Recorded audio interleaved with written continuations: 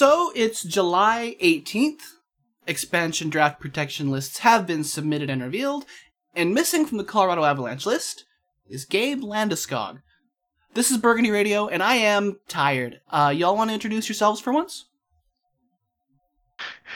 It's your resident optimist, Tiger Vixen. Good evening, friends. This is Earl. So the latest on Landeskog, in case you've been lucky enough to miss out on this saga, and this came originally from a Blues reporter, but it's been echoed by a few others too, is the Avs and Landeskog are not close. And Gabe's camp, something in the $9 to $10 million area, like he's after a cute $9.2 million deal or something, I don't know. We're not going to talk here about what the Avs offers or allegedly are, because the only thing I've seen reported publicly is numbers from like a year ago. But either way, 9 to 10 million is nuts. So, Landeskog remains unsigned next year. Am I wrong in feeling like this came out of left field? As far as what? It does feel that way. It feels like everyone's a little surprised. And who knows? I mean, only the parties themselves know how much of a surprise this is, but it just, especially with both of them publicly saying, oh yeah, we want to have him back, I want to be back, it just seemed like no problem. And then all of a sudden it's like, first of all, why is it so public? And then Landy's saying he wished it was done a year ago, so why wasn't it done a year ago? It does feel like it's taken a sharp turn. I mean, I'm not surprised by much of this. I mean, in any negotiation, the buyer is going to get his best deal at the last minute. And I do think the Avs, they really do want to get this as low as possible. And even, a couple $100,000 a year makes a difference over time. So sort of leaving it to the last minute doesn't bother me that much. I mean, I wish it was different, but it just, you really can't change sort of the psychological dynamics of negotiating. I guess if you want to put your tinfoil hat on, this could just be theater for sort of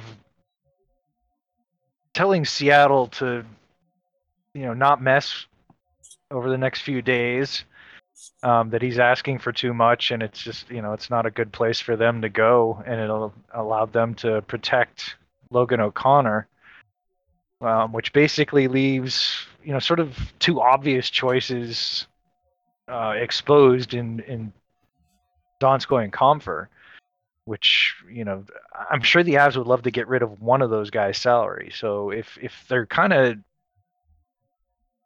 if the goal was to steer them towards making a choice between two guys that either way the Avs are going to win, this looks like genius. But it's like you have to buy a lot of stuff and definitely put on the tinfoil hat to believe that.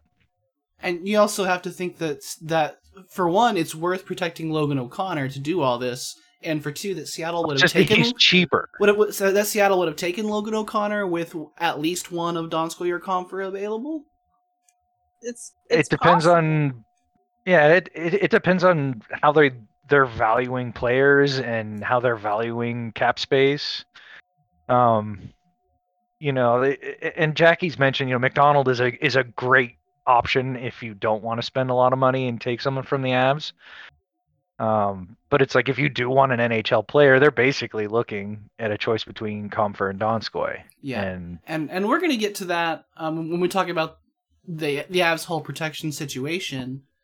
So yeah, I'll say my thoughts for that. Yeah. Going back to the Landy thing. But with Gabe being contentious about this, at least publicly, that sort of freed up an extra space for them to protect O'Connor and really railroad the choices right into two players that make $3.5 to $4 million. If this is a gamble in the Galaxy Brain area, now you've opened up Seattle to what if they want to give Gabe Landeskog $9 million? Well, I mean, when I had my tinfoil hat on, the thought is that there is a deal done with Gabe in the drawer, and this is just theater. But then you look at, say, Ovechkin, like everybody knows his deal's in the drawer, and there's no games. Like, it seems like you don't have to pull off an elaborate scheme to have deals in the drawer. Like, it's going to be more than just Ovechkin as well. I'm sure we're going to see several UFAs that were not protected sign with their teams next week. So you could say this is just to make it look like these things are happening, but it's been way too much, I think. My question is that they left Landy unprotected, but they protected Grubauer. So that way it doesn't make me feel like it's so much strategy. Is it a message to Landy then? Is it to say you think you're so important, like that we won't walk away from you? Well, look, here, we're leaving you unprotected. I'm not really worried about Seattle. Yes, they can call him and make him a big offer. He knows he's going to get very generous offers on the market. He could potentially be the best player on the market that nobody expected would make it. Like, he's the kind of player other teams will change their plans for. So I don't see there's any way that even if he hears a crazy number from Seattle, that he's going to take it. Because if you're that close to UFA in your prime as a good player, why would you give that up? Why would you give up hearing about from 30 other teams, all their so much better situations? Even if you don't believe Seattle's going to be terrible, he's going to have a ton of better teams to choose from too. Well, first of all, I think you'd have to be kind of nutty to believe Seattle's going to be terrible anyway. I mean, I don't think you're looking at a Vegas who's going to go straight to the Stanley Cup final. But when you look at the quality of players who are available, when you look at the quality or lack thereof in the Pacific Division, like the Kraken should be a default playoff team, and they could finish second in that division. And like supposedly the rumor is that he kind of already told LA like no thanks. Like they were one of the ones that supposedly is lining up, and it's already been told like don't get too excited. So, you know, he knows that there's choice out there. So I'm not that worried, you know, if that's what it comes to, then he was going to leave anyway. The Seattle thing, that it's like 3 days. It's 3 days and it's one team versus for like a whole market of 30 teams, and just 10 days later from now, he could talk to every team. Like Seattle is just it's like a distraction. That's not the real problem. The real problem is him leaving. Yeah. And again, like I've said before, Joe Sakic can come in at the last moment and, you know, hit whatever Landy's offer is on the 27th, and it gets done before he goes to free agency. So where I feel like we were wrong is that we didn't realize, like, an unsigned UFA, the Avs have never been able to keep a guy that's been on the brink. Like, everyone they've kept has been a year early. And why did we just assume it would be okay? You're talking about what, like Paul Stastny and who else? Well, the other thing is they've made decisions on guys. You know, it was Barry and O'Reilly and Zadorov. Like, all those guys they knew they weren't going to keep, and they did something about it a year ahead of time. That's the part that drives me the craziest about it. It's like, I know you have to make decisions at some point. You can't pay everybody. You need to make tough decisions. You can't just get into a situation like this and potentially have Landy walk. Now, I know people would say there's no way they would have just like traded him at the deadline, but we're not talking about picks here. We're talking about, look at the guys that they have traded that they knew they weren't retaining, and they got something for them. Like, if you got an actual useful player in Kadri for Barry, what could you have gotten for Landy if you knew that it wasn't going to work out a year ago? Oh, we see deals like this happen all the time, where a team talks to their player and it's really clear that the relationship is over, and they're not going to be able to sign an extension, so they say, okay, go ahead, who's it, Zach Hyman, and go talk to other teams and see what you might be able to negotiate, and then we'll see if we can trade your rights and not get nothing out of it. Well, I mean, at this point, I'm not saying I just want like a 6th round pick for his rights. Like, you figure this out a year ahead of time. Sure, it's going to be the same thing with McKinnon. He damn well better be signed next summer, or else you need to make another plan, because they cannot. The thing is, right? If you're asking Landy to resign last summer, it's like you're like, so what do you think? And he's going to be like, I'm thinking 8 years by $10 million, and it's like, where do you go from there? Because there's nothing to put pressure on the negotiation. It's like, you've got a year. Well, other team that you make your decision. You figure out if you are going to sign a guy or not. Right? Like, I get it. You're looking a year into the future, but not everybody has every single day until they walk out the door. Like, at some point, people have to make a decision, and they made a decision on all these other guys. Well, should they trade Kadri then? Yeah. Kadri's not Landy. Like, if he I know, walks, but I mean, he's going to he's going to walk in a year. They're not going to trade him, and during the season. Do you really care about his value? I mean, it's stuff. I mean, they need stuff. We know this. They'd be selling really low on Kadri is the main issue there. You'd be Gabe had just scored a tremendous number of points, for several seasons in a row. I mean, guys walk. Saad's gonna walk. Maybe.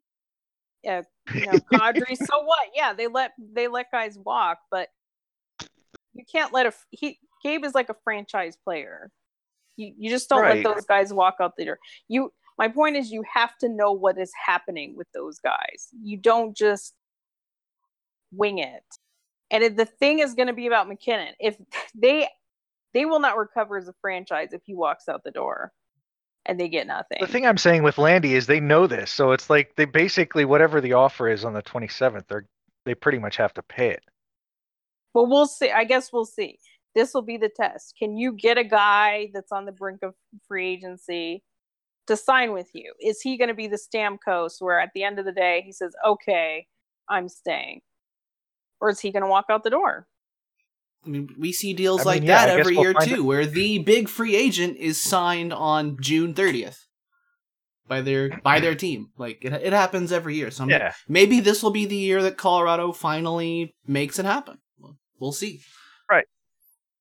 But it's just, I don't think the negotiations are as contentious as they may seem from media and social media reports. And I do think that, basically the Avs plan is to let it go as long as possible and get their best deal, which is going to be at the last minute. Probably so. It is. And there's a big difference in how Landeskog's negotiations are being presented as opposed to, say, Vlad Tarasenko's, whose relationship with the Blues has been described in great detail as completely unrecoverable. Like, there's degrees here. This may not be over, even though I am right with y'all in being extremely worried. Well, to me, it's funny, the contrast between Grubauer. Now, is it because the Avs feel like they could pretty much get him signed whenever they feel like it, or is it they don't really care that much? Like, if it's true that they were pretty close to pulling the trigger on a Kemper trade, then that means they really don't care that much about signing Grubauer. Or do they just know what it'll take, and then they can wait around and see if there's something better they can come up with? And then if they don't, then they just know the magic number to say to his people, and he'll sign. I think that's it. Basically, they have that one negotiated as close as they need it to be at this point.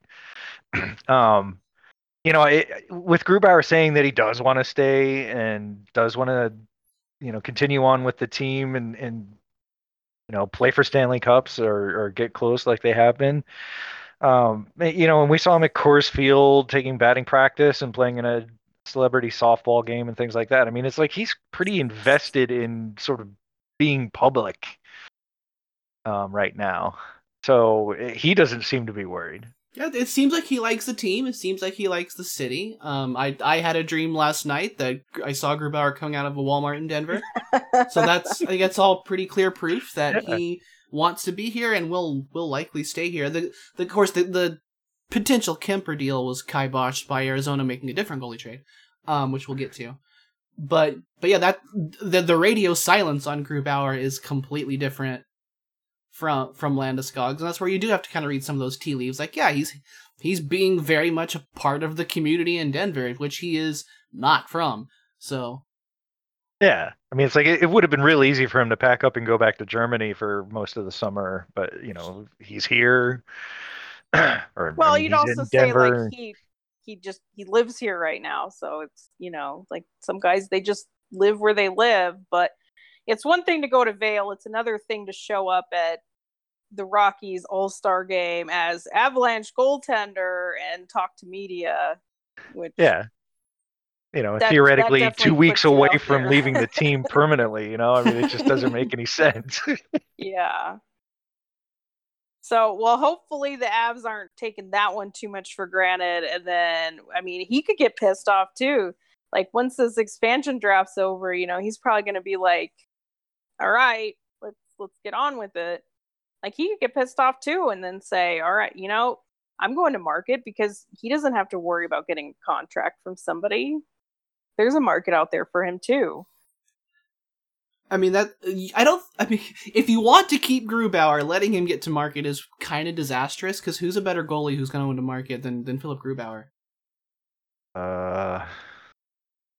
Because like that's a dude who's going to get overpaid by necessity if you let him make it to market. That he needs to sign on that deadline, like you're talking about for Landeskog.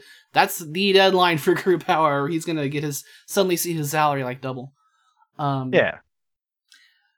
But yeah, what I don't want to hear is the expansion draft's over, then nothing, and then you start hearing the rumors. Well, such and such team is preparing to offer Grubauer 6 years or whatever. You'd start hearing that crap, and then you're like, okay, they're not keeping him either. Right. It just, I don't, I mean, maybe they're just being oblivious to all this stuff, but it really does seem like this is something that is pretty close, and all they have to do is pull the trigger on it. Yeah, I mean, I hope so. It's just that might not be the case forever. Yeah, things change. I think that with the Landeskog situation, we don't have any like 5-alarm worries about him actually walking until either A, it happens, or B, the Avs re-sign Brandon Saad. Those are your alarms. Otherwise, it's just let's continue to worry reasonably.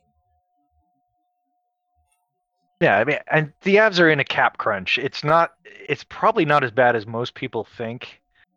But it's something that they're going to have to deal with, and I think their cap issues are probably more down the road when Mac has to resign. Mm-hmm. Not that they aren't squished a little bit right now. Right, but it could be worse then, because Mac could really get a big number if he wants to go that way. Which is another reason why they should not try to play chicken with that one. Yeah, if you want to keep that guy, you pay him what he's owed. Yeah. Well, and don't wait until he's days away from getting 12, 13, etc. million. But it's an interesting philosophical debate, because if you really are going for it right now, do you really care what Landy's making in 6, 7, 8 years? I don't. No. And I don't, like, even with McKinnon's contract, like, I think there's 3 guys that are on the roster right now that are signed then, and some prospects that are still going to be under contract and RFA Mikko rights. And Sam, that's like it. Yeah, it's really right. Mikko, Sam, and Taves. Right, yeah, so they can manipulate. Guys who have any term. Right, they can manipulate what they need to manipulate to get McKinnon there, and figure the rest out later. And they'll know Makar's contract hopefully by then. So, that's something you're going to be leaving room for McKinnon, and however Byram goes over the next year, we don't know, but that's going to be another guy that's going to need a contract at the same time. But The it's other just thing is, you have a lot of flexibility in the distance, so it's and there's options. If you worrying need about to, what Landy makes, as long as it's not really bad. Like, yeah, 10 million would be bad. That's too much. there's but- other things you could do. You could buy out guys. Or you could bridge Makar. I mean, if you need 2-3 something million, maybe. Yeah, I don't think maybe they're worried about Makar's contract now. I think they can deal with a large number for the next 2 years. But I'm It's just saying, after like, that. if you have to bridge him to make it work now. That's what other teams do. If you have to bridge a guy to make it You'd work be now, bridging him to you the do. same year McKinnon needs a new contract, though. Huh! Do 3 years. Makar has 5 RFA years left, so you could do 3 years. You could do 3 or 4 if you really wanted to. Yeah. You don't really want to do 4. You don't want to leave him with 1 because then he could just arbitrate 1 year and be a free agent. So That'd be pretty you kind of rude. want to leave that buffer. But 3 years would Yeah. be fine. Then you'd have 2 RFA years, and then the Avs would still have a lot of control in that situation. So I don't love bridges. Like, I would prefer to have Makar signed 8 years, just have it done. Pay him a good amount of money and just have it done. But it's not the end of the world if they have to bridge him, save a few million now. I mean, that's what you have to do. If you think you can win a cup, those are things that teams do to make it work in the short term. But I mean, I don't think they're as crunched for space right now as most people think. It's like, all right, you see the 26 million number, but it's like, all right, EJ's probably not going to play at least at the beginning of next year. So you've got his LTIR. That's adding 6 million. You're going to lose, hopefully, one of Donskoy or Comfer, and there's another 3.5 to 3.9. So. Right, like there's options. They don't have these albatross contracts like other teams do. Yeah. And part of that is because they have been smart with the money and Yeah. things like that. But if you think that your time is now, you do kind of have to make some, okay, we need to kind of like pay these guys decisions. And I appreciate looking for the longer term because, next year always comes up. Like, this is what I hate, the whole like cup or bust, we're all in.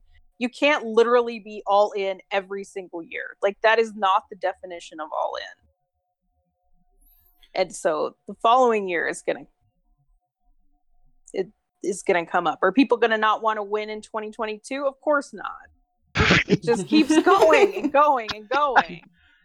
31 So- teams lose the cup every Just single not season. feeling it this year. I mean, you joke, but look at Minnesota in a couple seasons. Well, that's true. Minnesota might really, but see, they could say they're all in, actually mean it. They can say, we're all in right now, and then a couple seasons, okay, we're going to suck for a minute, get some draft picks, and then be right back at it in a couple seasons. But that's why it's just so dumb when you hear like, oh, but we were supposed to be cup or bust this year. And it's like, but we're still cup or bust. Like cup or bust is a mentality. It's not a thing you actually try to do for one season. Because 31 teams lose the cup every single year. You're not, like, if you are in the final 4 to 8, you've done your job. Yeah. Right. So I appreciate them wanting to have it 4 or 5 years. And I think they can. This is Earl's point. Like, they're not completely screwed. Some teams think that when they have to pay McKinnon, they're going to have like nothing.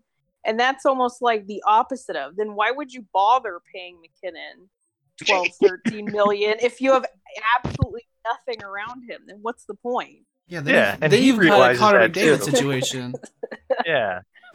No, But- and I think Mac realizes that too. And I'm not saying he's going to take a big haircut just because he wants to win. I think he would be willing to take one. Some.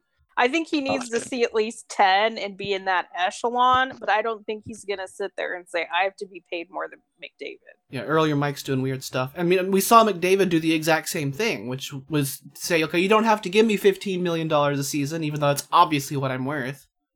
Right. Yeah, maybe we should have taken a little less so they could have better players, but they probably didn't. But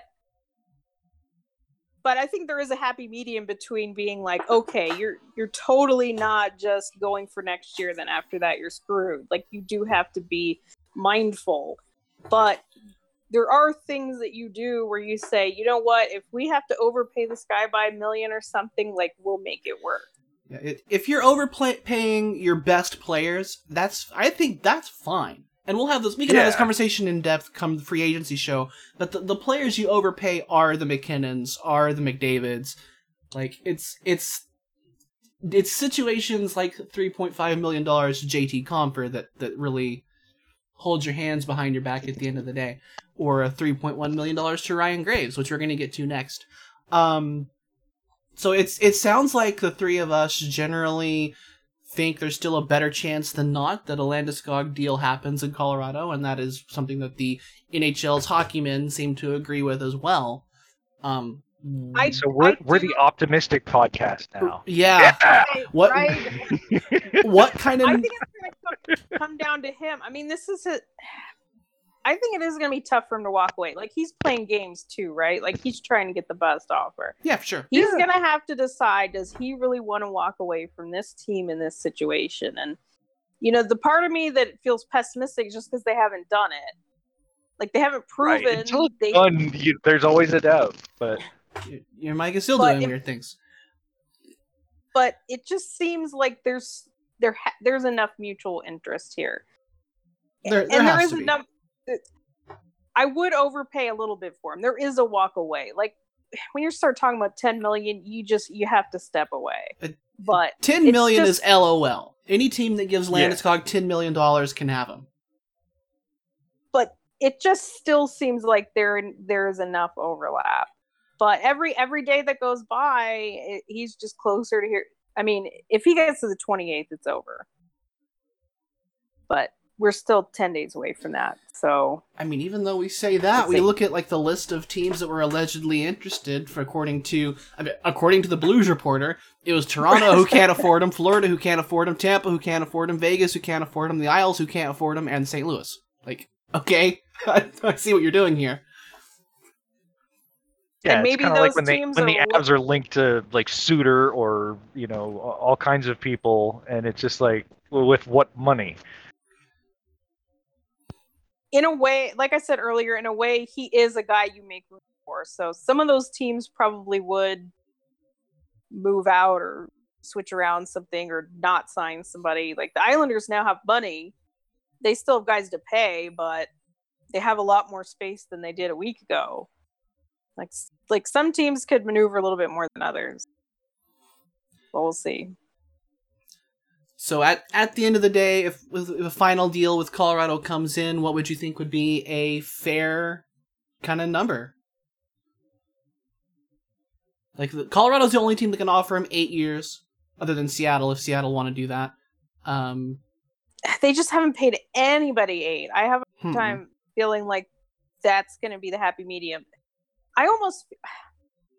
I was hoping for like $7 million 6 years. With it being this crazy, that's probably out the window. Maybe something in the 7 year, 7-ish range. I was thinking of it last night. If 8x8 was what it took, I would do it. I'm not in love with 8x8, but I would do it. Anything more than that, I think you really But then you're saying, okay, is it 8.1? Would you say no to 8.1? Would you say no to 8.2? But that's pretty close. That's pretty close to my limit. Well, that's exactly what they're doing right now. Yeah. I mean, if he wants 9x8, no. Do you think it's going to take 8 years to get it done? No, I don't, because the Avs don't. Yeah. And he's not getting 8 if he goes to market too. Like, he could get 8 from Seattle right now, but to me, Seattle, that's like fake. That's almost just like the boogeyman. It's not real. What Seattle can offer him, what's real is what the Blues and the Islanders, etc. So no, I don't think it'll take 8 because the Avs have never done it. Like, they can say, hey, EJ didn't take 8, McKinnon didn't take 8, Mikko didn't take 8. I don't really think 8's the sticking point. So I think I'd like to see something like 6 years, and it's probably going to be a little bit more money wise than than we'd like. But I think the term is probably a little bit better. 6 by 8.5 would be nice. Yeah, that'd be acceptable. I still think if it happens, it's going to be like 7 by 7 something. Maybe the high sevens, maybe 7, 8. Whatever's more than Nugent Hopkins, I think, was his 41 million. So whatever gets you to 42 and above, maybe that's important to say, hey, look, it's a better contract than him or whatever. How mad do you think Gabe is at Ryan Nugent Hopkins? That deal sucks for Gabe Landeskog. UFAs, like, comparables really kind of only matter to RFAs, not UFAs. Like, his comparable is whatever the best offer is out there. Yeah. Pretty much. But still, sure, that gives the Avs a starting point. It's like, okay, well, why isn't this good enough? But I'm kind of where you are, though, with 8 by 8 being like, God, that sucks, but I'll put my name on it, Yeah. That's kind of where my absolute maximum would be, too. And I would also prefer it to be 7, either on million or term, but that apparently isn't going to get it done. Like I said, anybody that wants to give Landeskog the $9.2 million for 7 years, good luck. Like, I just don't think the Avs are going to do 9 by 7, like 9 million by 7 years.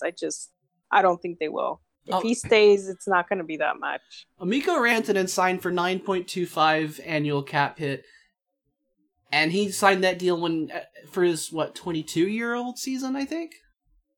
Yeah, Landy's not going to get into the Makar Mikko echelon on this team. It's not happening. Yeah. They definitely won't do 9 million.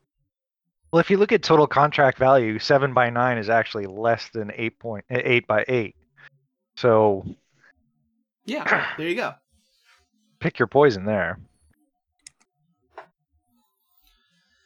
I don't think they'd love it. I don't think they'd love 8 by 8. I'd actually be a little surprised if they did 8 by 8. I would too, but I'm afraid that's what it's going to take here. Yeah. So I don't know about y'all. Once we had our last show and the Avs were done, I basically didn't think about hockey until the beginning of this week. And all of a sudden there was nothing but hockey discourse. So there's kind of a lot. But there's been a lot to get into. We ready to move on from the Gabe angle of it? Because I think I am. Yeah. I am too. So the Avs' final protected list doesn't have Landeskog on it, and we'll get to the full list in a minute, but we need a little more context to get there. Because earlier this week, the Avs traded defender Ryan Graves and his $3+ million cap hit to the New Jersey Devils in exchange for the New York Islanders' second this year, which is 61st overall, and Mikhail Maltsev.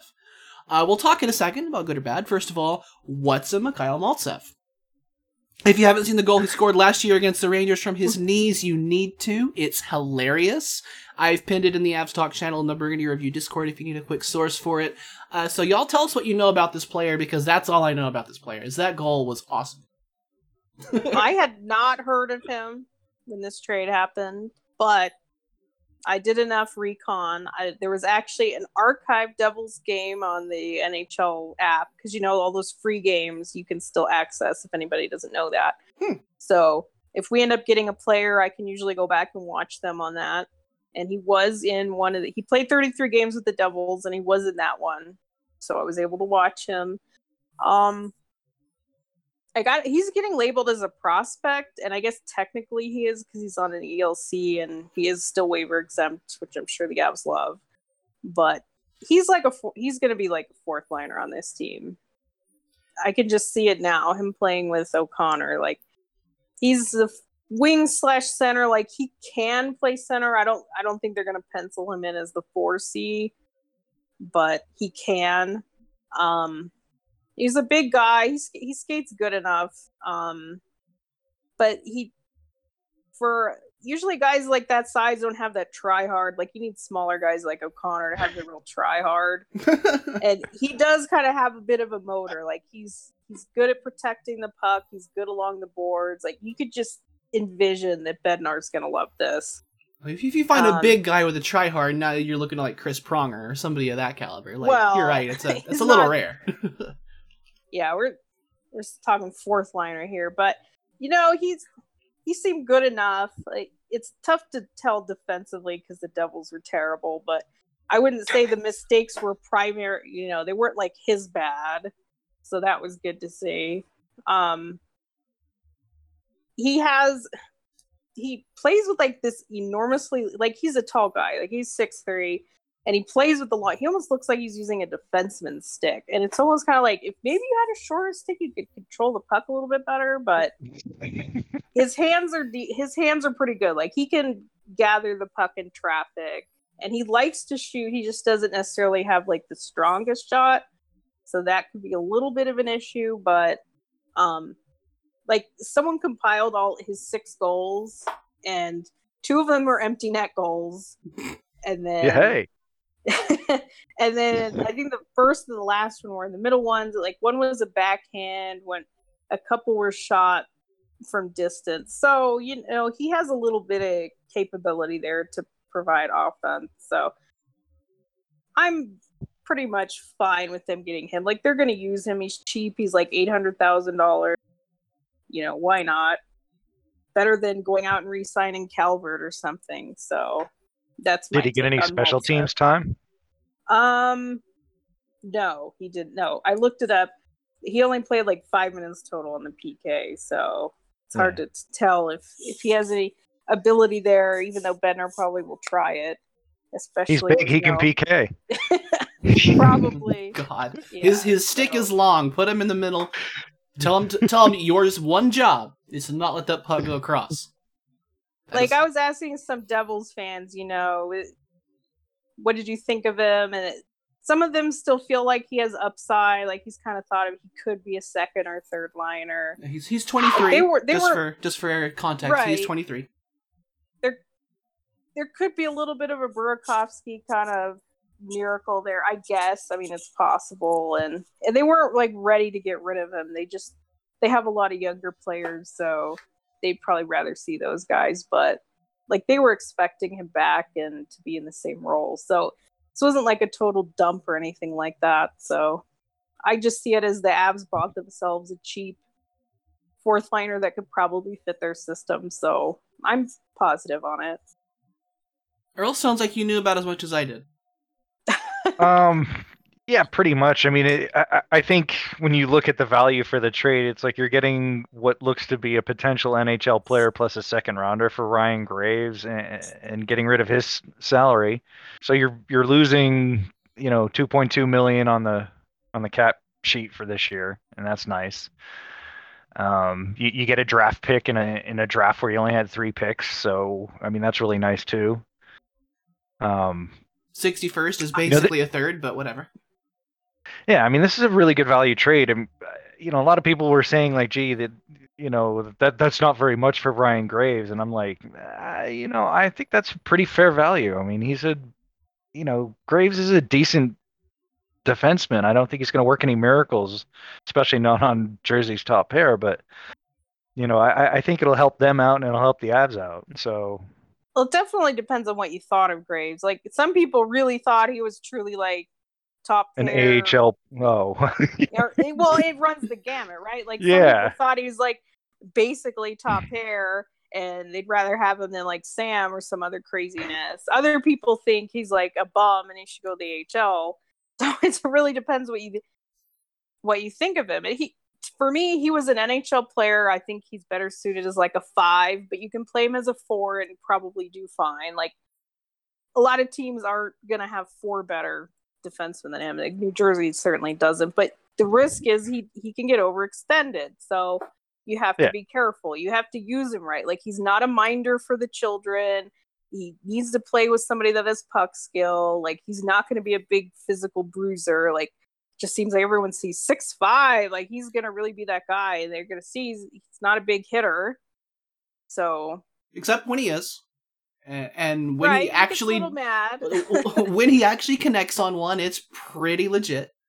Yeah, because he's a big boy, but I'm in the middle. Like, I didn't hate Graves. I I want to see what the reaction is, because I will tell you right now, they are not going to just roll with Byram Timmons and a broken down EJ and call it their decor. So let's see what their next move to this is, because they're not done with the defense, and that's going to also ultimately color my opinion of this. But as far as value, and just say, like, getting a second is big. Like, they go for real players that have value. So am I a little surprised they got a second?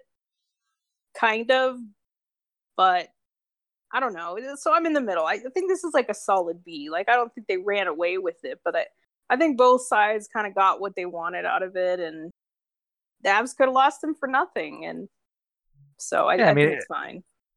Taves wasn't signed or anything, so it's a little hard to compare. But I mean, the returns are very similar. You know, the second round picks are pretty much right next to each other, and then you have, another second next year for Taves, and then Maltsev. Right, like, he's probably in not this worth deal. a second, but sure, Right. it's not far off. You could look at the other defense trades that were made, like the Duncan Keith one. Oh, we'll do that. Like, well, we'll do that. We'll totally do that. So they, No, but I'm just saying that, valued him. Like the value for Graves and Taves is, it's on paper it's fairly similar with these trades, and we know that's not the case. Right. So this seems like a pretty good return for Graves.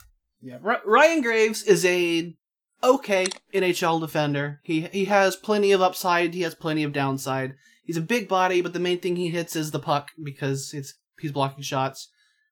He shoots way too much, but mostly an okay defender. Depth defender. The Avs have a billion of those, and they need to get them out of Bowen Byram's way, and they don't have a whole lot on the depth forward side, so they trade a fine NHL defender for a depth forward and a second. I don't know what people are complaining about, other than that they loved Ryan Graves, and he won't be an Av anymore, and I feel for you. I mean, that sucks. Yeah, if the result is that Byram is for sure like a regular, that's what I want to see. So, and I like that the Avs were proactive. I complain about it a lot. I don't like it when they're reactive, because then you tend to give up stuff. So, did they just get word that Seattle was going to take Graves? They just feel that way? Did they think he was expendable and you might as well take advantage of the market? I don't know. Whatever. I like that they were proactive, because this is an organization that needs assets. And I'm not convinced they're making that second round pick. This steers Seattle directly towards Comfer or Donskoy. Well, that too.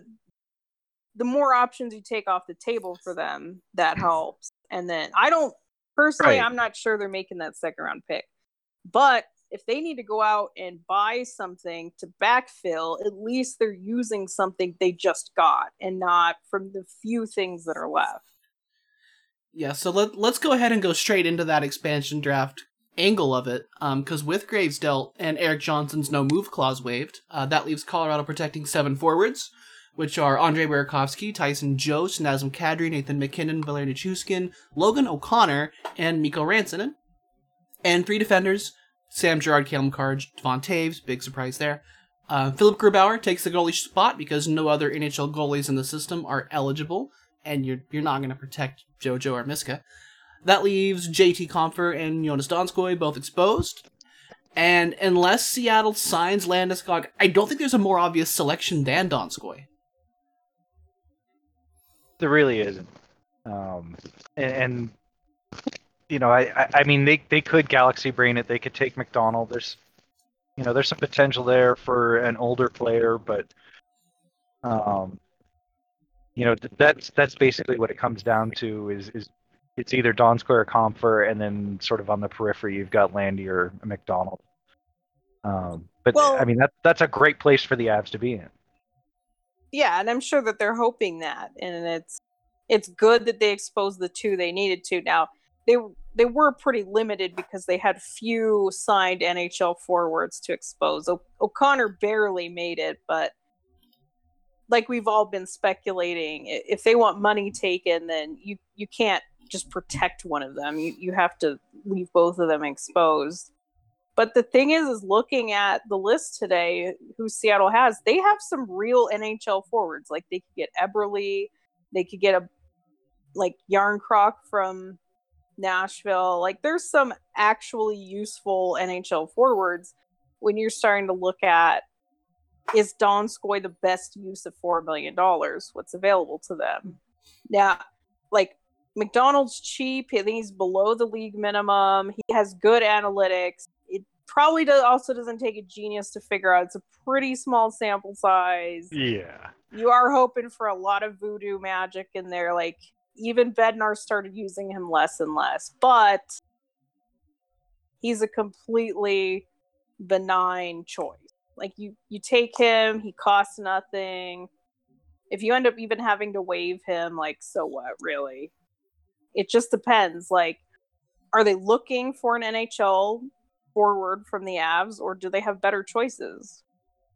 Yeah, and that's that's really hard to say. I mean, what you can look at is that Donskoy scored 17 goals in 51 games this year. That's one every 3 games. So,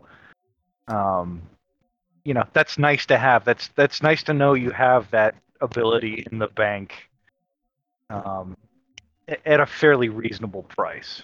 And I know $4 million sounds like a lot for Donskoy to some people. Probably, it definitely is for the Avs, but maybe it isn't for Seattle. Well, the other thing is that's also not their only avenue of getting NHL players on their team next year. Like they can partake in free agency too, or there might be some other sort of side deals or what they end up flipping some of these guys for. So it's not like Donskoy's one of their only chances of getting somebody that can score. Now, if I had to, do I have to guess and bet right now? Would I put my bet on McDonald? Maybe not. Like Donskoy probably is the best player the Avs have available, but there's going to be a lot of different ways that Seattle approaches spending this money, and I don't think it's a slam dunk that they're going to want to spend $4 million. Like, could they find better through all their options for $4 million? I think they can, and that's something they're going to have to weigh. Yeah, I mean, they could punt on the Avs. They could take like Kamenev or something like that, and just or Saad and not sign. They could do anything. They could take nothing, and you say that's crazy. Like they're the President's Trophy winning team. How can you not want anything from that team? But it's just the reality of what's available. I mean, signing Saad is not a bad option if he'll sign. Yeah. That's a good player. Just to play devil's advocate for a second on Compher, I mean, obviously he's sort of on a downtrend and definitely didn't have a good year this year.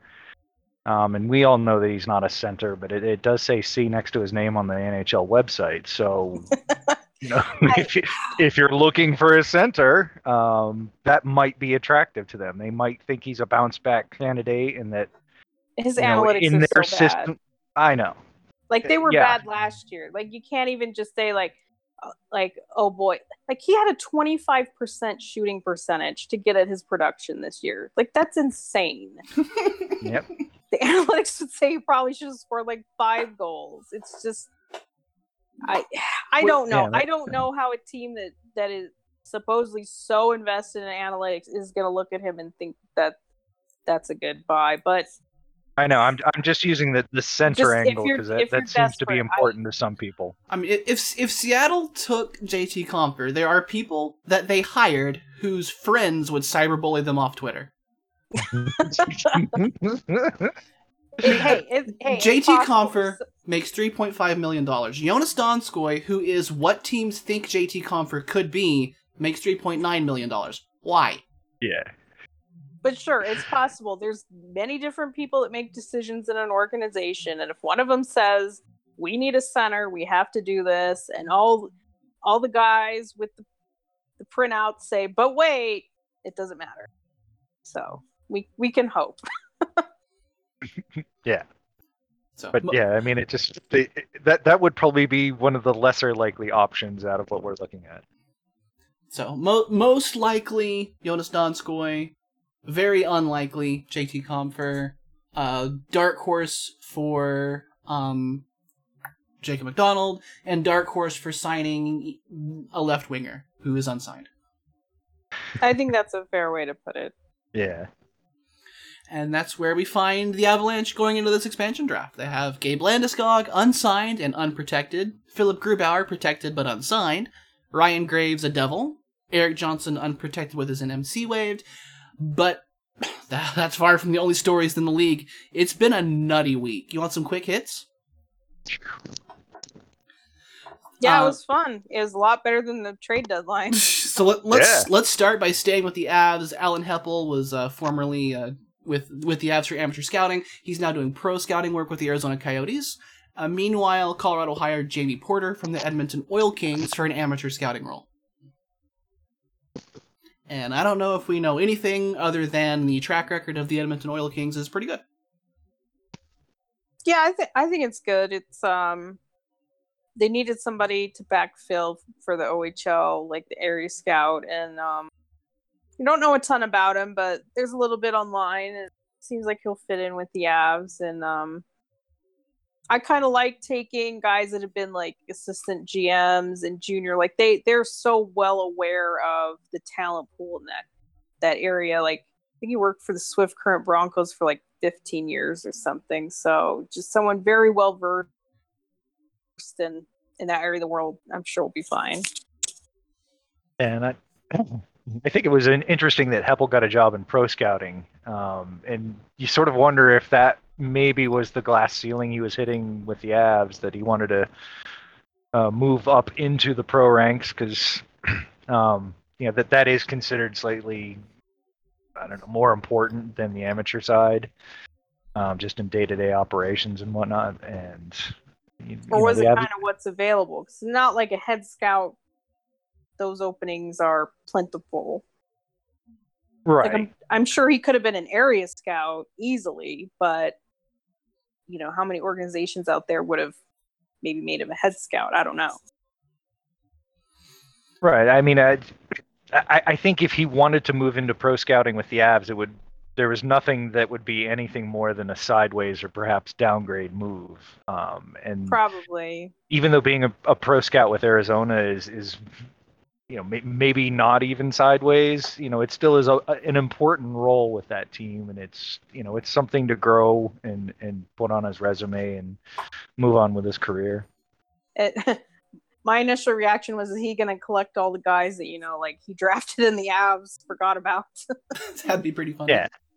Because that's what pro scouts do. Is they're looking at the NHL guys, but they're also looking at all the drafted guys.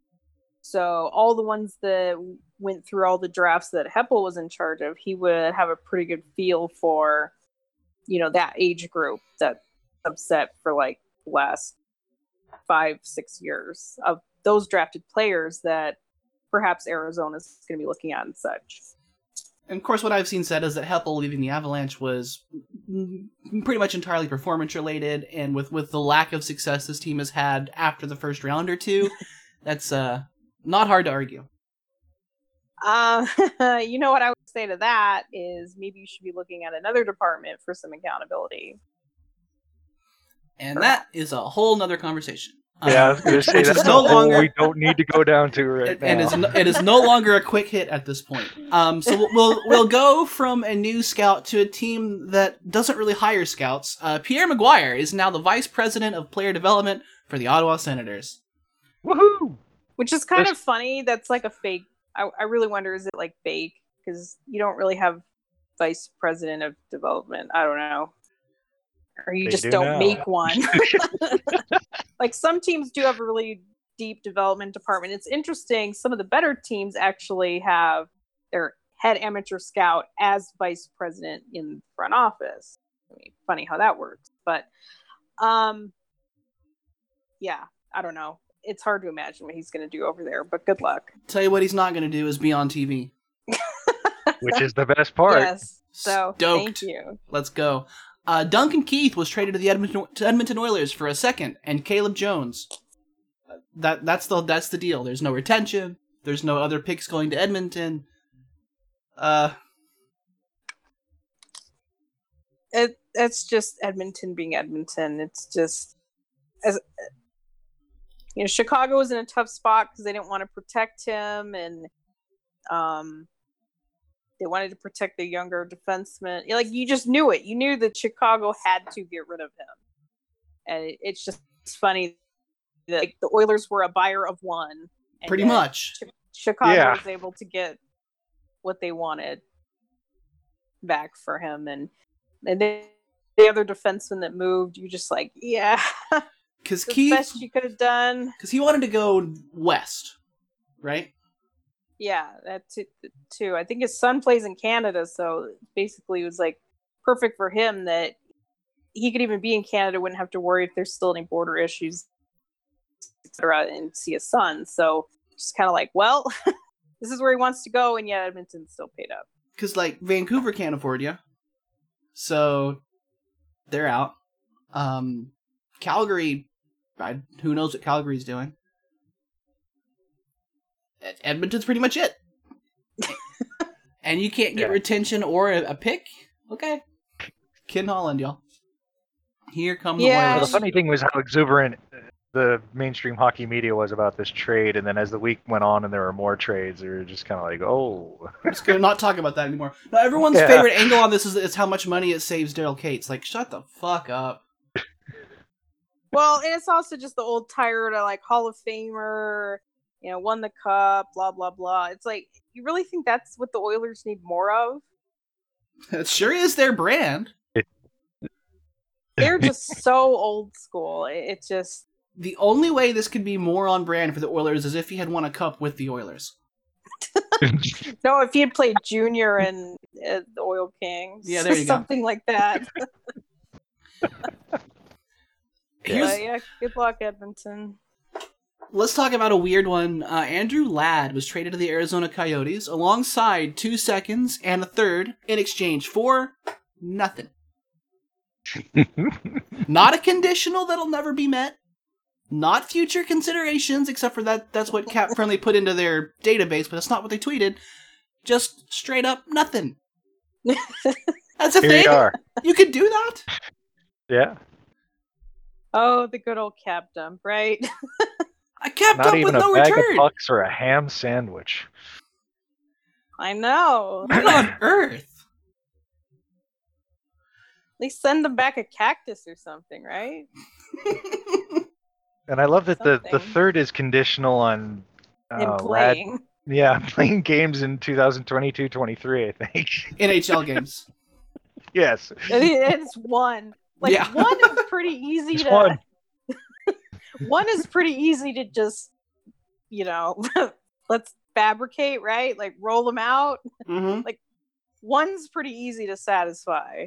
Should have been at least, 10, Like, come on, you could play anyone for one game. And to one get of your third-round pick. And then one of those seconds is whichever is better of the Islanders and the Avs seconds next season. So Arizona will be rooting against Colorado. And I think the one they got this year was ours. So this literally was the Tays picks that they had to use to get rid of Ladd. Yep, pretty much. So, yes, it is true. You can get rid of anything in the NHL. It's just a matter of how much you want to pay for it. I guess theoretically this would fall under Heppel's purview. So, you could call this his first trade. I guess I hadn't thought of that. Maybe. I don't know if it was his idea. Maybe he just had to tell him Ladd doesn't completely suck. I don't know. The good old fun cap dump. I think we're going to see a few more if Seattle has any money left to take on cap dumps. Maybe they won't. Maybe they'll just go shopping and spend it all. Why would you take on a cap dump? I wouldn't. I guess not. Not with the options of useful NHL players that might be overpaid, but a lot better than you're going to get from a cap dump. Well, Andrew Ladd is owed, I think, something like $11 or $12 million against the cap in the next 2 seasons, and he's already been paid a bunch of that in signing bonus for this season. So Arizona saves more money there. If you know you're going to suck, you may as well. Yeah. Get a hell of a lot of picks out of it. It's interesting. Again, with nothing going back the other way, you wouldn't think that you could do this, but apparently you still can. 1 million years ago, Zach Parise and Ryan Suter signed identical deals together with the Minnesota Wild team that then complained about how poor they were and helped drive a lockout. And they've now been bought out together. There's going to be a 3-year span where those guys take up $10 to $14 million of dead cap for Minnesota, so that's a yike, eh? Yeah, this that is was interesting. shocking. Yeah, I mean, like, you can see buying out Parise because he sucks. You know, I mean, it's like he's totally done. Except But against Suter- Colorado. He still Yeah, wins games by himself against Colorado. Right. I mean, he has a good game here and there. I think But- he had a pretty big goal against Vegas in the Vegas series. But yeah, like they were scratching him. I think he had COVID and they just kind of like forgot to use him for like 3 weeks after that. He was out for like over a month and he kind of was like, yeah, I was feeling better.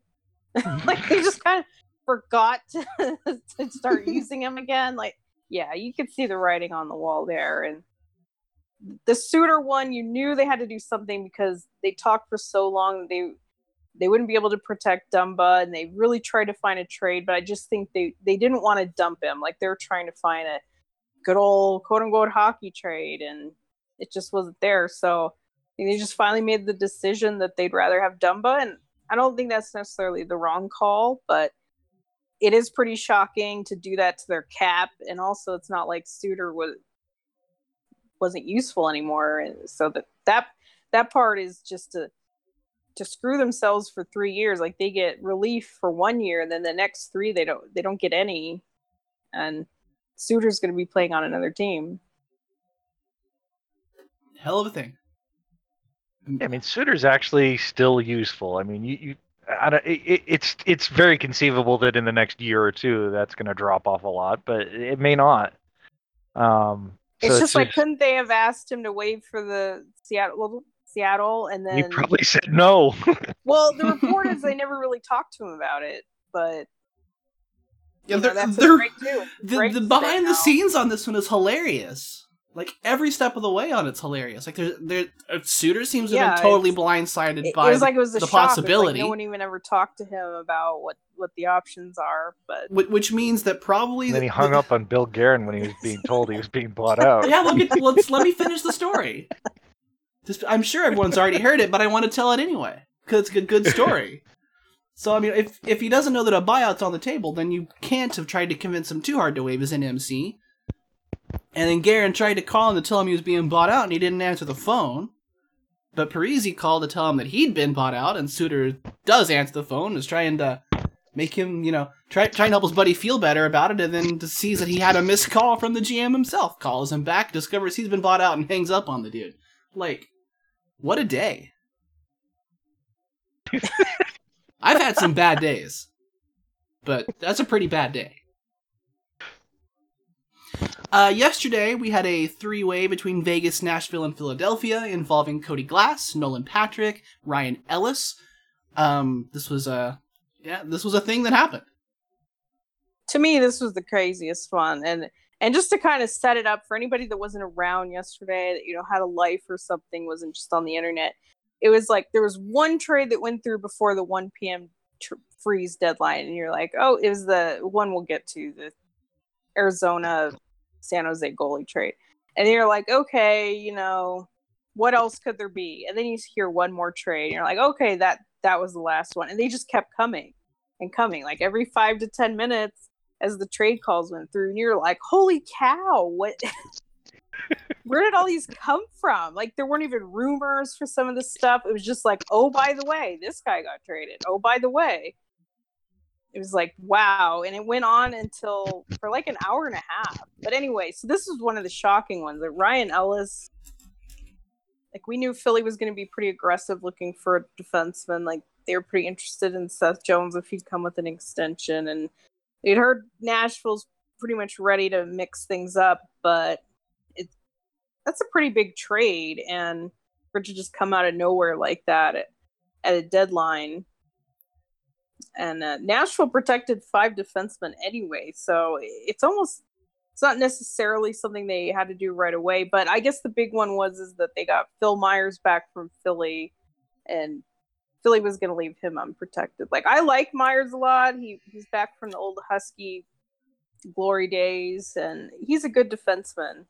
but it's pretty surprising that the return was only Myers and Patrick for Ryan Ellis. Like, I think a lot of teams are probably a little bit surprised at that one. And then Nolan Patrick ends up with Vegas, right? Patrick or... And then so it was Nashville, and then Nashville flipped Patrick to Vegas for Cody Glass. So I like Glass better than Patrick, so I think Nashville upgraded in that area a little bit, but they're taking on a lot of risk to only get Phil Myers and Cody Glass for Ryan Ellis, I think. Yeah, wasn't he like one of their franchise defensemen? Like, it's hard to believe those were the best. And maybe sometimes our perception of a guy's value doesn't match reality when you're just kind of like, why did they do that trade? You know, maybe that was the best they could get. Mm-hmm. Well, and Nashville also sold Arvidsson to the Kings earlier this year, and they're leaving Duchesne and Johansson unprotected. Theoretically, you know, their top center and whatever Duchesne is. You know, they're kind of blowing it up. They definitely are. They need to badly. Yeah. One kind of trend that we're noticing this year with the first with the Vegas expansion, a lot of teams made mistakes to give Vegas players to protect other players. This year, teams are they're not necessarily not doing that. It's that the moves aren't with Seattle. It's that they're with other teams. Pittsburgh was worried about losing Jared McCann, so they traded him to the Leafs for a prospect in the 7th, for example. I'm interested to see at the end of the day what side deals there are, but it definitely seemed like GMs learned it's better to get an asset for a guy you think you're going to lose rather than give Seattle assets to keep the guy you think you're going to lose. Right, like theoretically, the Avs could have given Seattle something just to take Donskoy if that was their ultimate goal, or Comfort, or to not take Graves. Like it probably would right, or whatever whatever their goal is, they could have fulfilled it by giving Seattle something. But they went, they went independently of dealing with Seattle and accomplished probably the same thing, and probably are going to be a lot better off asset wise. I mean, I'm glad that that's the route the Avs took rather than what it would have taken to make a deal with Seattle, for sure. Right. The New York Rangers traded a 7th for Barclay Goodrow and started talking about extending him until the heat death of the universe, and then left him unprotected. I'm confused. I mean, maybe that was the leak, so he wouldn't sign with Seattle. It was like, hey, Rangers might get me 6 years. Maybe I'm good with that. The whole Barclay Goodrow thing, since he was traded from San Jose, has just confounded me. I mean, for a first, because I mean, Jackie and I watched him play with the Sharks minor league team for a while, and it's like when he was traded, you're like, that guy? I mean, so what? And then, suddenly he's this Tom Wilson Jr., and now he's getting traded to the Rangers, and they want to extend him for 7-8 years or whatever it is. And you're just like, this is Barclay Goodrow. I mean, it's like guys like this grow on trees. It's just a weird one. I'll never get this one. And it's what people do for leadership and cups. Those guys' value just gets so inflated. If the Avs ever do win, it'll be amazing what they can sell their spare parts for. It's true. It's like the best value program you can come up with. But to quickly go back to that McCann one, that one was just so odd because it seemed like Pittsburgh just pretty much sold McCann for nothing. I mean, to get an old prospect they had back, which was late 2nd round pick, like he hasn't even played in North America yet. It was a prospect that they originally traded for Kapanen. So you think, boy, okay, this is genius Dubas again, right? Like he fleeced Pittsburgh and then they leave him unprotected. So it seemed like Toronto made this great deal. Everyone was surprised, like all it took was this former pick that they traded away, which was a late second round, is actually taken with the Avs pick they got in the Duchesne trade. Fun fact, but it just seemed like very low return for a guy that's never even played in North America, for somebody that's on a pretty decent trajectory, probably useful NHL player. So everyone was like, Toronto's genius, what a great return. And then they turn around and leave him unprotected. So it's kind of like they just make a trade with Pittsburgh knowing they could get this guy for cheap and then just expose him so that none of their players were taken. Or, it seems like some deep thinking that we're not privy to, and we'll see how it all works out. But it's just funny how they were just applauded for this great trade. They got such great value, and then they're turning around and they're going to lose that guy for free anyway. Yeah, the brain's a little galactic on that one. They were worried about losing Kerfoot, and so by getting McCann, they'll only lose one of those two guys if that indeed is what Seattle wants to do. I thought they were chill with losing Kerfoot. No, they don't want to lose Kerfoot. But they could really benefit from losing that cap. I don't understand. Yeah, I don't know. Would that be the only way to replace That's just him? what I saw on the internet, so it might not be true. I know, that could be a reason. Like, they know they'll lose one of the two, so then now they're guaranteed to have one of them left. What if they don't? What if Seattle takes someone else? I'm confusion. Yeah, that's true too. It just seems weird to go out and trade for somebody that you're trying to lose. I don't know. It's not like that would be the only way that they could replace Kerfoot if he's the one taken. So I think the mainstream analysis comes down to whatever it's the Leafs, it's a good trade. I just think it's funny because it seemed like such a good trade. Like maybe the Avs should have done it, because we kind of had, like, let's say in theory, I don't know what it would have taken from us, because clearly Toronto had the player that Pittsburgh wanted.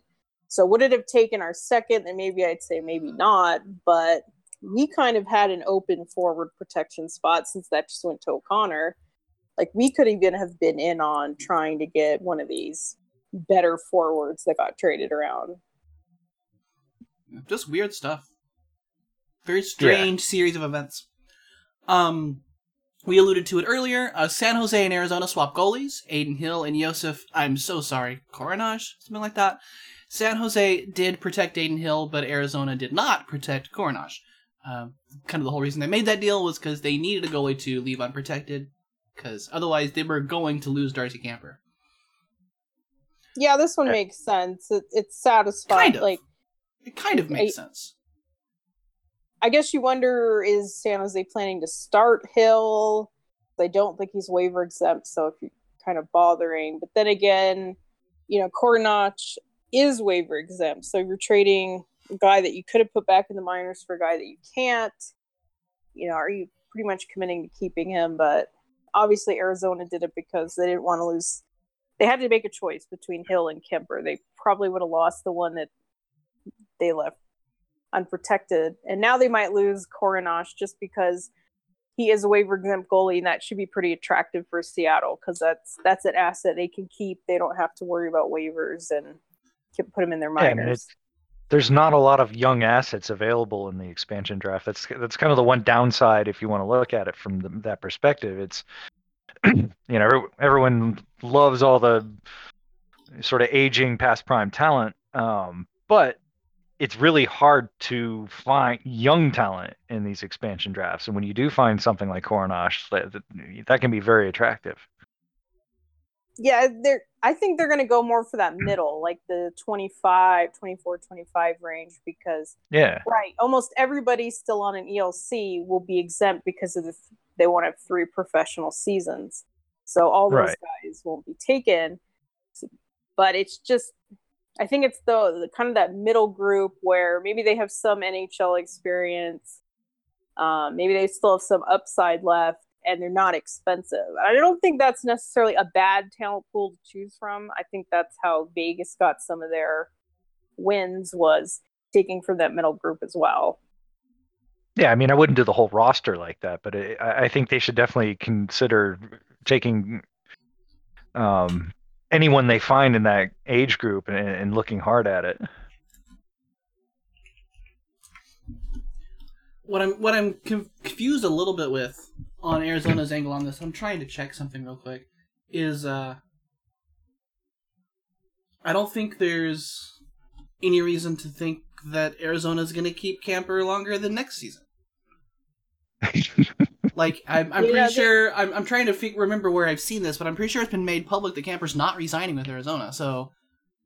Well, they want to blow it up. Pretty much they've just said, literally everybody is available except Chychrun. So why do you care whether you lose Camper and Hill in that order or the other order? Because you want to get something for Kemper. Like, say, supposedly the rumor was they were talking to the Avs. I forget what the other team was. Maybe it was Toronto. But then you want to move both guys for assets. You don't want to lose them in the expansion draft. I mean, I guess you're going to move him at the entry draft then, because otherwise, like, you're not going to trading for a goal, like a starting goalie in the middle of the season is dooming that goalie to failure. Yeah, I mean, unless you have something like a case where your starter has been injured forever and is not coming back or something like that, you're really not going to have much of a market. I guess. You mean like what the Avs always do? but that's why I say it's only kind of a win for Arizona, because like you're going to lose Camper anyway, so... Well, the other thing is they still need to, play, and at this point they're kind of, Ranta is finally UFA, so you still need a goalie. And it would have been Right. Aiden Hill, and you would have lost. Yeah, and he's gone. You would have lost some games, and it would have been fine. Right. Right. So They're like moving to the Central, so they're going to be terrible anyway. Yeah. Although, I mean, there's some terrible teams in the I Central still now think it's a too. little. but- I thought they were actually kind of getting better. It's a little weird to me that they are just completely pulling the plug. I don't know. Guess we'll see how. I mean, many I of those think they're having guys they problems move. with retention. If you have Kemper that's not going to resign and Garland doesn't sound like he wants to be there anymore, I mean, They're pretty much kicking Garland out the door too. So I don't know. I guess I think they will still try to trade Kemper, but at some point they do need to realize, well, who's going to actually be in net, because they're going to need two guys. Mm-hmm. yeah, at least. Well, Carey Price was left unprotected for Montreal. Guess we'll see if Seattle are willing to pounce on that contract. That one's a little bit of a galaxy brain, and I know, Earl, you said they truly might not be that sad if they lose that contract, but that's a big one. It is, but I mean, if you look, everybody watched the Canadiens in the playoffs, and they were like, "Wow, Price is really playing well." But it's like if you watched him during the regular season last year, like, oh, it's like Jake Allen was definitely the better of the two goaltenders during the regular season. And I kind of get when you're an older goalie, you need to play a lot, but you can't play a lot for too many weeks, and that's why. When he took a bunch of time off at the end of the season and then started the playoffs, he had sort of that getting in a groove type of tempo, and it wasn't open-ended like the regular season basically is. It wasn't 6 months of a grind. I mean, I think if you're looking at Carey Price, and this kind of happened the year before as well. It's like he was kind of during the regular season and then had a great postseason. That's kind of the opposite of what you want if you're Seattle, especially at that price tag. And I understand he's hard to move. Yes. Yeah. Makes a lot. Even if you're ready to do that, one, he has the no move clause. Two, you have to find somebody that's willing to take that on. So it's easier said than done.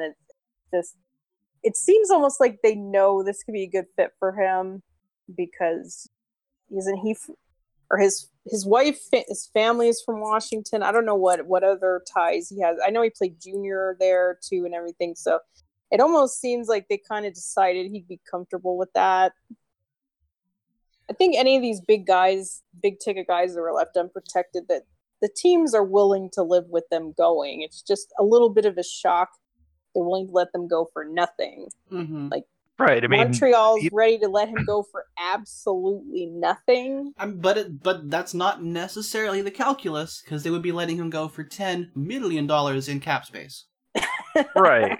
And it's like they're looking Yeah. at so much dead cap space because Weber's off. You know, he's basically never going to play again. So it's like they have a lot of cap space tied up in maybe areas they don't need it to be, especially kind of with the team they have. So, you know, as much as Carey Price has done for them in the last two playoff seasons, he hasn't done a lot during the regular season, and you know he's going to be very expensive for a bunch more years. I think Seattle should think about it though, because they kind of saw what Fleury has done for Vegas, and maybe you need to start a franchise with that kind of goaltender. Now, maybe they have to decide between that and then signing, as I say his name, Dreger from Florida. Yeah. Maybe you don't do both, because if you take Carey Price, you're probably looking for the absolute cheapest backup. Maybe you could take the Kakkonen from Minnesota and probably get away with him as your backup for pretty cheap. Yeah, probably. And then, well, I mean, if you take Price, you're going to need a backup that can play 30, 40 starts. Yeah, well, I think Kakkonen's okay for that. Carey Price, last season, he's 33-year-old season. In 25 games, he put up a .901 save percentage in the regular season. And that sounds good compared to what he looked like. I don't know. It sounds pretty rancid. I just think they're going to have to think about it, because they are going to need some big names. Now, they also have some other options for big names. Let's look at Tarasenko. Let's look a little bit more in Carey Price's history before we get to Tarasenko. Because he had .901 this season. He had .909 the season before in 58 games. .918 in 2018-19. That's a 66-game campaign. That's pretty damn good. .900 the year before that. That's not so good. What was Fleury? I honestly don't know. But wasn't Fleury kind of trending off? I mean, that's why they were getting rid of him. Yes, but I don't think he was barely in the nines area. Let me see. No, his last season in Pittsburgh, he put up a .909. He had been .915, .920, .921, .909. And then he went straight to Vegas, went .927, .913, .905, .928. Like, it's pretty clear that he had a down season. and went to Vegas on the back of it. Carey Price is trending. So and makes about twice as much. Like, it's just different. Right. And like I was saying with Price, I don't think... I think the problem is like he can't play enough during the season to get into the tempo he needs to play well. You know, if he's taking every third or fourth game off, he's not going to have sort of that starter, you're playing a lot kind of tempo to his schedule. And if he does play that kind of tempo, then he breaks down physically. So I don't know. I think I'd be very wary of that if I were Seattle. I mean, it does look like a good fit with his personality and his ties to the area, but it's just sort of, you know, the way his play's trending and his contract just says nah. But you're right that the Seattle do need, stars to market. They need reasons for people to come watch them play hockey, and maybe Vlad Tarasenko will be that guy. I think they might try to flip him just because it seems like there's interest, like he could get them some assets, but if they're not interested in some of these other guys like Johansson or Voracek, JVR, if they're not taking any of those, then maybe they should think about keeping Tarasenko, and you could always move him later. Like if he starts the season and looks good, then he's going to be even more valuable. I wouldn't take that chance. I mean, I think he's a guy you take to flip right away before you find out what his shoulder looks like. Well, supposedly he has been better after the third surgery.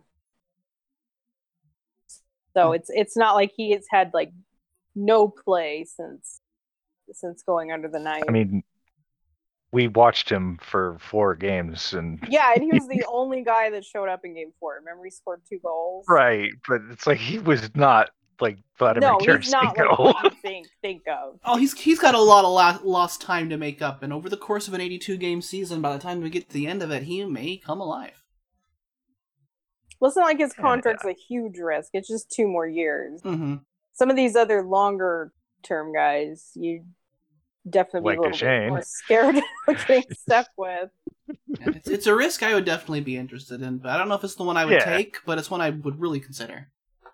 Yeah, I mean, I would hate it if the Avs traded for him, but I think for Seattle, it's it's got its charm. So yeah, it's been a really nutty week. Everything has happened. It feels like ancient history, the Maguire signing, and that was this week.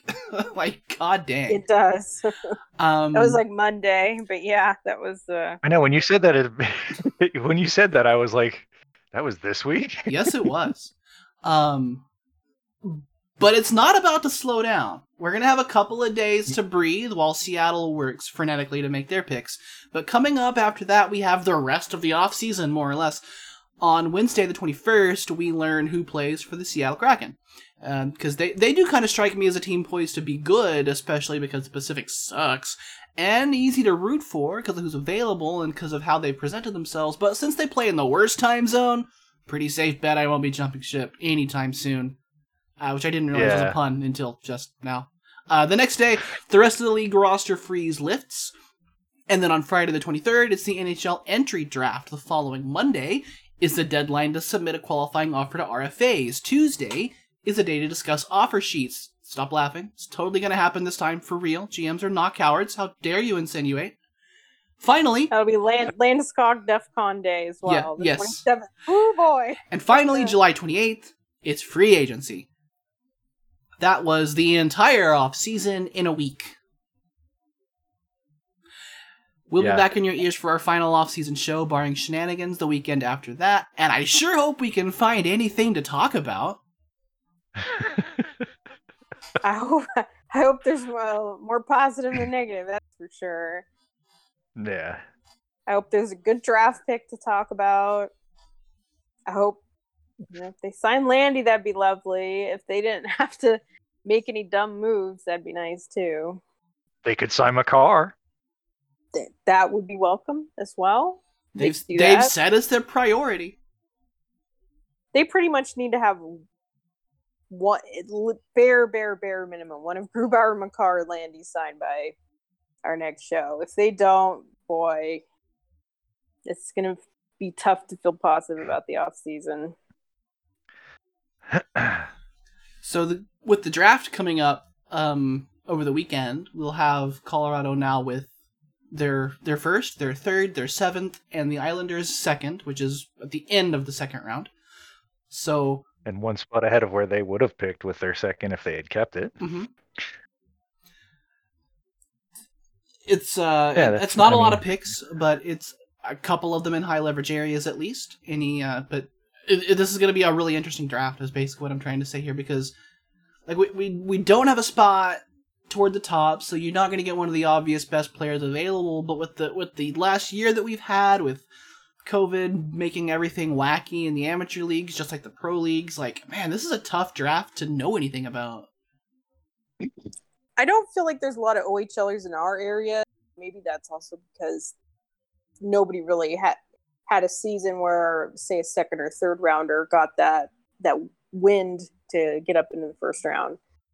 So I don't foresee the Avs options being that different. It seems like a lot of either Q players, USHL, or haha Europeans. They actually do it. I doubt it. So look at USHL or the Q, because it's probably their talent pool. Any ideas? But I think it's fine. Like, Barron was basically taken in the same area, and I think we're all pretty positive of the season that he had and how he's looking. So I think they'll still get a good player there, and their third is the end of the third, so getting an end of the second is definitely puts them in a different area of the draft. I hope they keep that pick. Now, they'll only have a few days to get rid of it, so maybe by accepting in 2021, they are willing to make that pick, but we'll see. I think it's definitely on the block if they find a suitable deal out there, because I don't think they're going to fill all these holes in free agency. That goes against everything the Avs have been doing, because there's the free agency tax and everything. Like, if you're not going to sign Landy, you're going to go out and sign the second, like Zach Hyman to an 8-year deal or something. No, or can't do 8, but 7-year deal. No, come on. Does that sound like what the Avs would do? Just go out and sign the next best guy for 7 years, throw a ton of money at him? No. Like, I think they've been trading. It wouldn't be a terrible fit. The money would be a terrible fit, but the player wouldn't be a terrible fit. Yeah, I think he would fit what they do too, but I just can't see them then go out and give him 6x7 or something. And they're just not willing to pay that UFA tax. They never have been. Which is fine. I think that's why they don't have terrible contracts. It's because they haven't done it. And plus, you're kind of moving from core player to a level slightly below that in what you're looking for. I mean, you're not going to replace Landy. Like, you're not going to find a top flight left wing like Landeskog in free agency. And they've filled a lot of holes the last few years with trades, and they've been good trades. But like I've been saying, the assets are dwindling. Like, we need 2 seconds for Taves. We need a second and third for Burakovsky. Like, these things are gone now.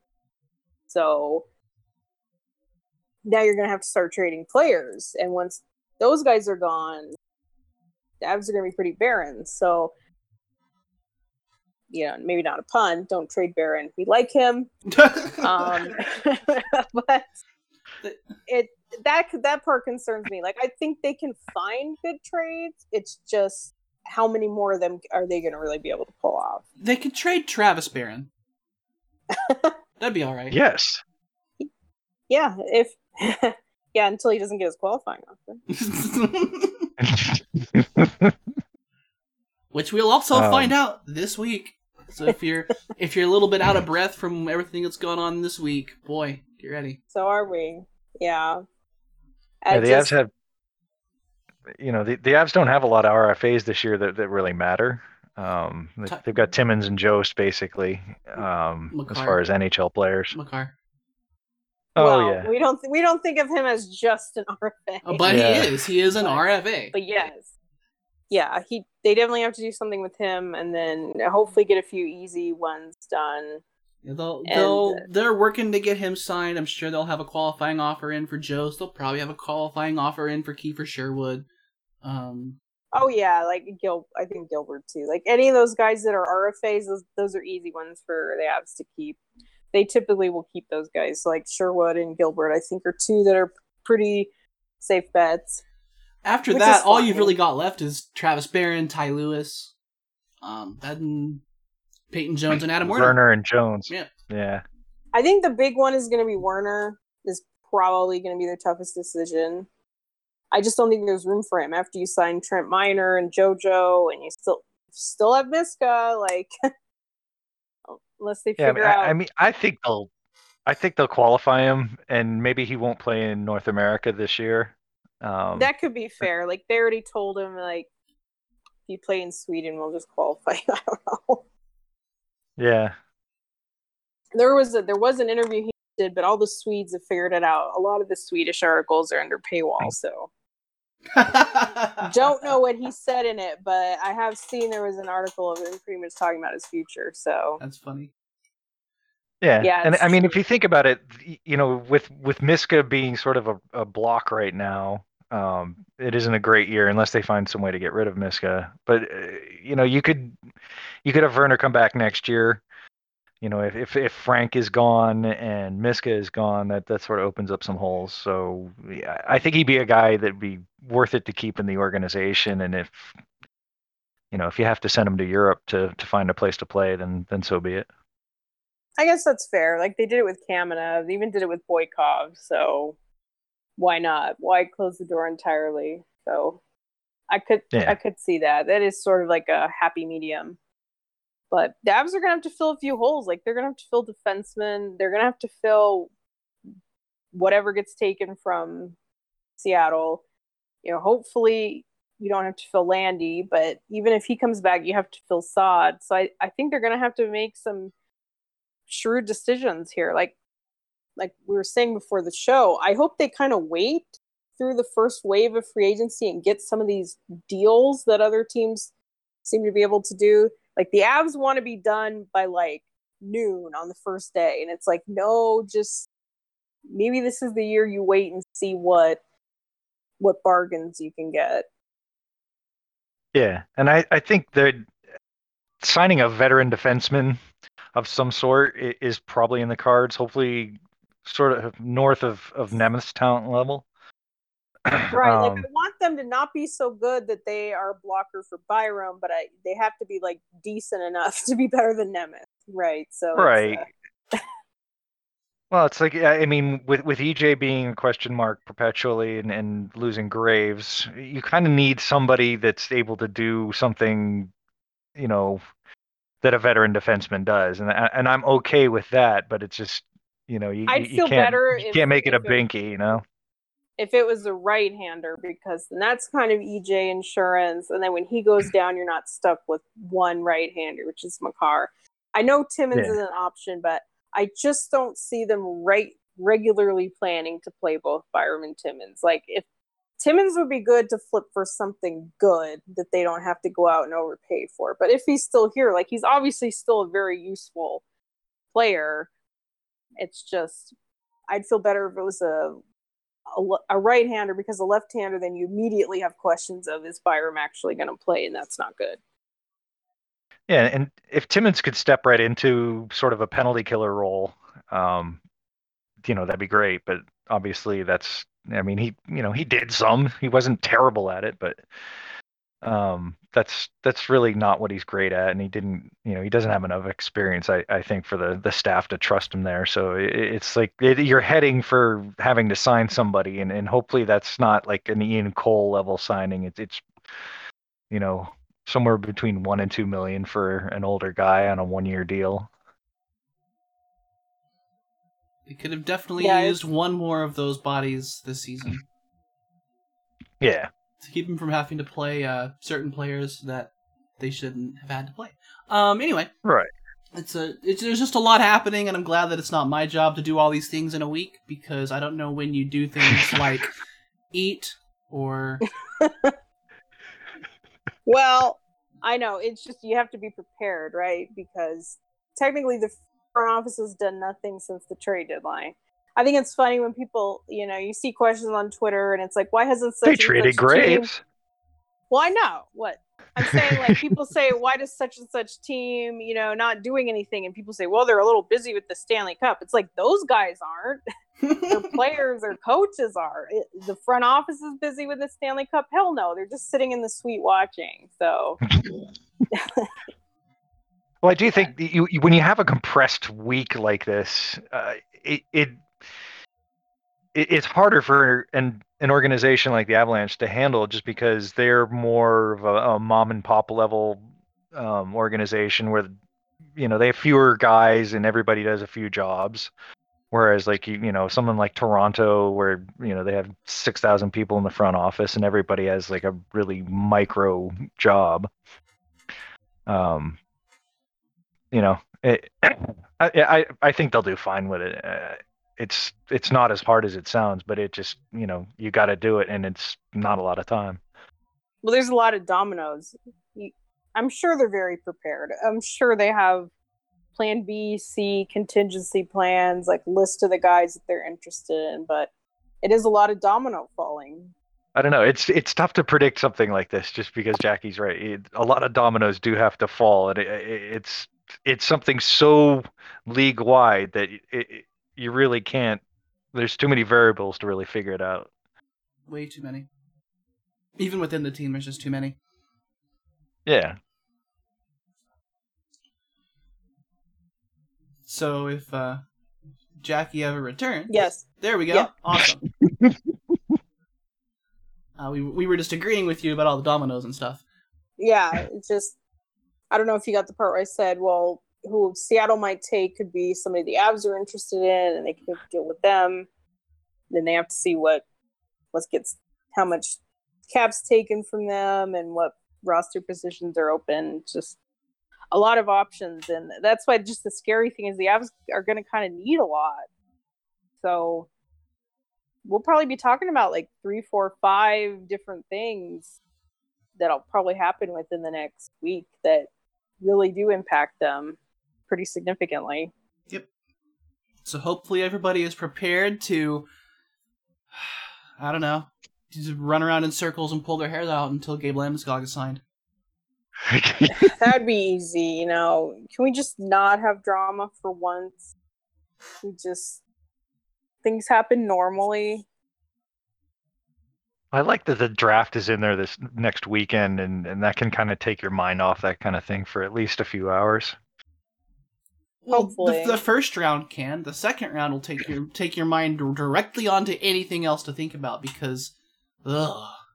I think they knew it was so bad. I think they told them this year they're not waiting on TV for them to get on TV to make the picks. That was just inexcusable that it took freaking 10, 12 hours on day 2. It was disastrous. It was catastrophic and terrible and horrible. Yeah. It was like every Zoom call that you have hated being on. Imagine doing that for 12 hours. Yeah, it's just like make your pick, especially in the second round, because when I was at the draft a few years ago, it was interesting to see the pace. Like the second round, teams are ready. Like they knew who they wanted. They pretty much had it down probably between a couple years. So that went pretty quick. Like the second round, they were ready to roll. And then it got slower and slower as the draft went on. I would almost thought it was the opposite. Like second round picks are more important, but no. The later it got, the more they pretty much just like sat around and hemmed and hawed over it. And then when some teams start taking timeouts, it's like, it's the 7th round, guys. There's not much to discuss. I would be facing away from my camera, facing toward a TV that's on camera, playing Mario Kart when my time came. Just be like, oh, are y'all ready for me? Because I remember, I think it was Florida took a timeout at like pick 215. It was like, really? Oh. Really? like you're trolling at this point. Come on, guys. Director of scouting's in the can. It's like, do you really need a suggestion from everybody at the table? 2 suggestions minimum. So yeah, like I said, we'll be back in a couple of weeks. That's the weekend of August 1st. What day of the week is August 1st? Computer, tell me. Sunday. So either the 31st or the 1st. I don't think we really know for sure yet. But we will by then. And that's when we will wrap up all of this everything and whatever it is and whatever it means and stuff. Yeah, see you then.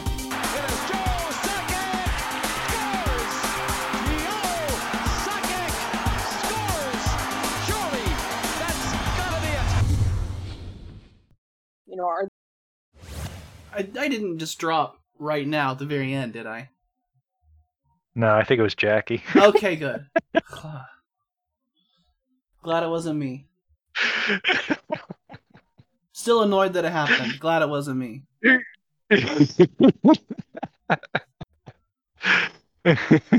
But on that note, yeah, it's going to be a tough week, and